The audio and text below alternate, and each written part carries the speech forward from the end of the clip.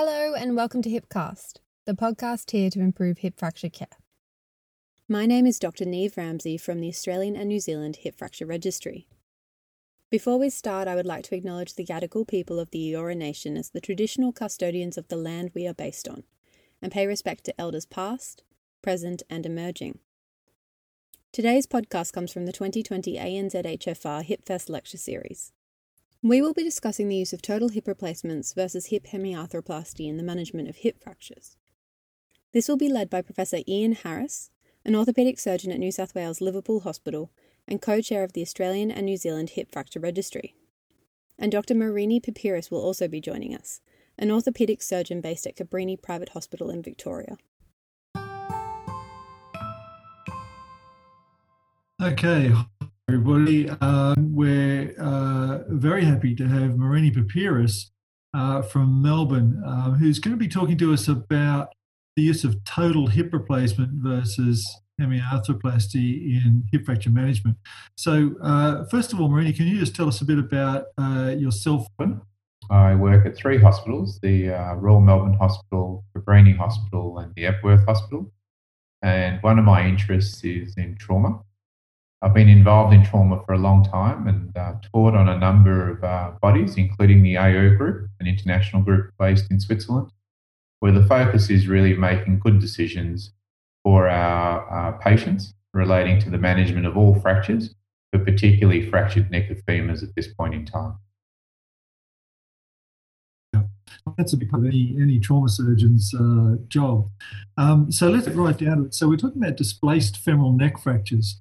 And the standard treatment for a long time has been a hemiarthroplasty, which is just replacing the femoral head.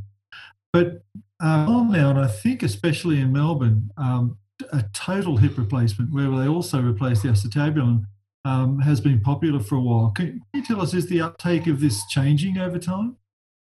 Yeah, I think surgeons are trying to do what they think is better for our patients. And initially, as you'd be aware, many years ago, we used to perform a half hip replacement with not very good fixation in the thigh bone. And the Australian National Joint Registry told us fairly promptly when that was reviewed that that wasn't the most appropriate way of treating a fractured neck of femur and we could do better. And then we moved to the half hip replacements, or the hemiarthroplasties as we call them. And they seemed to work pretty well. They had some limitations, they had some strengths. We liked them because they were shorter duration operations. They did not put patients through as much blood loss, we perceived. And we thought that the recovery period was a lot shorter, so they could rehabilitate quickly. And from the point of view of the longer term outcome, we thought that they were good because I think they were cheaper in terms of keeping the health system afloat for a longer period of time, particularly with an increased number of people having fractured neck of femurs. And we thought that was the most appropriate treatment. What's come onto the horizon is a perception that in the more active people, in the people that are not necessarily from higher level care facilities, in people that are walking much more ably, that a hip replacement may be a better option. And that was really part of the National Institute of Clinical Excellence and some of the suggestions they came out with years ago, suggesting that people that were more mobile, people that did not require a substantial support from walking aids, they were probably better served by a total hip replacement. So that's where the concept of that total hip replacement started, and it's really grown because of, I suspect, people's views. And I also suspect that there are more specialists that do total hip replacements on the trauma roster. What do you mean better? What's better about for the patient's point of view? Yeah, one of the concerns with the initial half hip replacements or the hemiarthroplasties was that if the patients were walking long durations and spent a lot of time on their feet, that the metal that was sitting within the hip would sort of gradually erode through the remaining cartilage in the cup or in the acetabulum, and that would then lead to pain.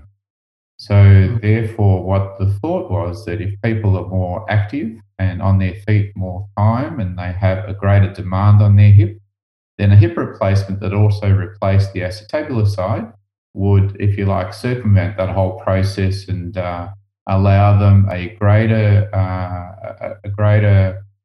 period of time before they needed any support related to wear in the acetabulum. Okay, so total hips instead of hemiarthroplasties are probably have advantages for younger, sort of more active people with a fracture. I think so. Are there any disadvantages of a total hip over a hemiarthroplasty? Yeah, I think a total hip replacement is a much more intrusive operation. It takes more time. It involves a greater amount of operating on the bone and more bleeding bone because we have to replace both the pelvic side, being the acetabulum with the new cup, and also the femoral side, being the thigh bone with the new stem. So that means more blood loss. It means a greater stress on the person's ability to cope, a greater physiological stress on the patient. And this is the natural discussion that's often had with the friends and relatives or families that come in with the person that's had a fractured hip, because they're very mindful of not overly stressing a person's physiology or their ability to survive an operation so we don't make them worse. So that's probably another reason why we're not using them in older, frailer patients. Yeah, I think for an older, frailer patient, if you can determine which operation is the quickest and the best and lasts the longest with the least amount of blood supply and the lightest anaesthetic possible, I think that's a great combination. And if it's that one operation that'll see them out for the rest of their time here on the earth, I think that's a good option for them. Okay. Now, there's another change. There's another sort of new invention that's come on the market, and this is a type of total hip replacement that's called dual mobility. And just for the viewers, it's sort of a smaller ball within a bigger ball within a cup, and that increased sort of flexibility is meant to give you sort of better range of motion and less dislocation. So what's the story with these dual mobility hips? Are people using them much? Should they be using them? That's the great unknown. So there is a thought at the moment that the dual mobility hips may help minimise the number of dislocations that people have after an operation, particularly with people that have fractured hips. I mean, we know, and you know, you're one of the directors on the registry, but the registry tells us that one of the reasons for revision when it comes to people that have a fractured hip is dislocation. And when they have a revision for dislocation, it's often related either to a stem revision, which is the thigh bone, but the reason that the dual mobility cups have, I think, gained a foothold in the space is because surgeons think that they can minimise the number of revisions for dislocation, so they can have fewer dislocations so that patients don't need more operation.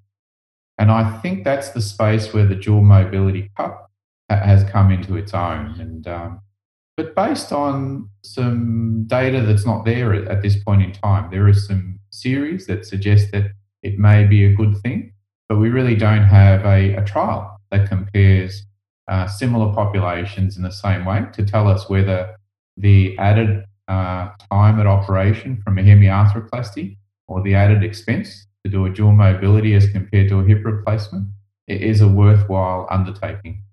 Yeah, it's a good point because they are more expensive too, aren't they? So correct. Yeah, I think they're a more expensive operation. Yeah. Okay.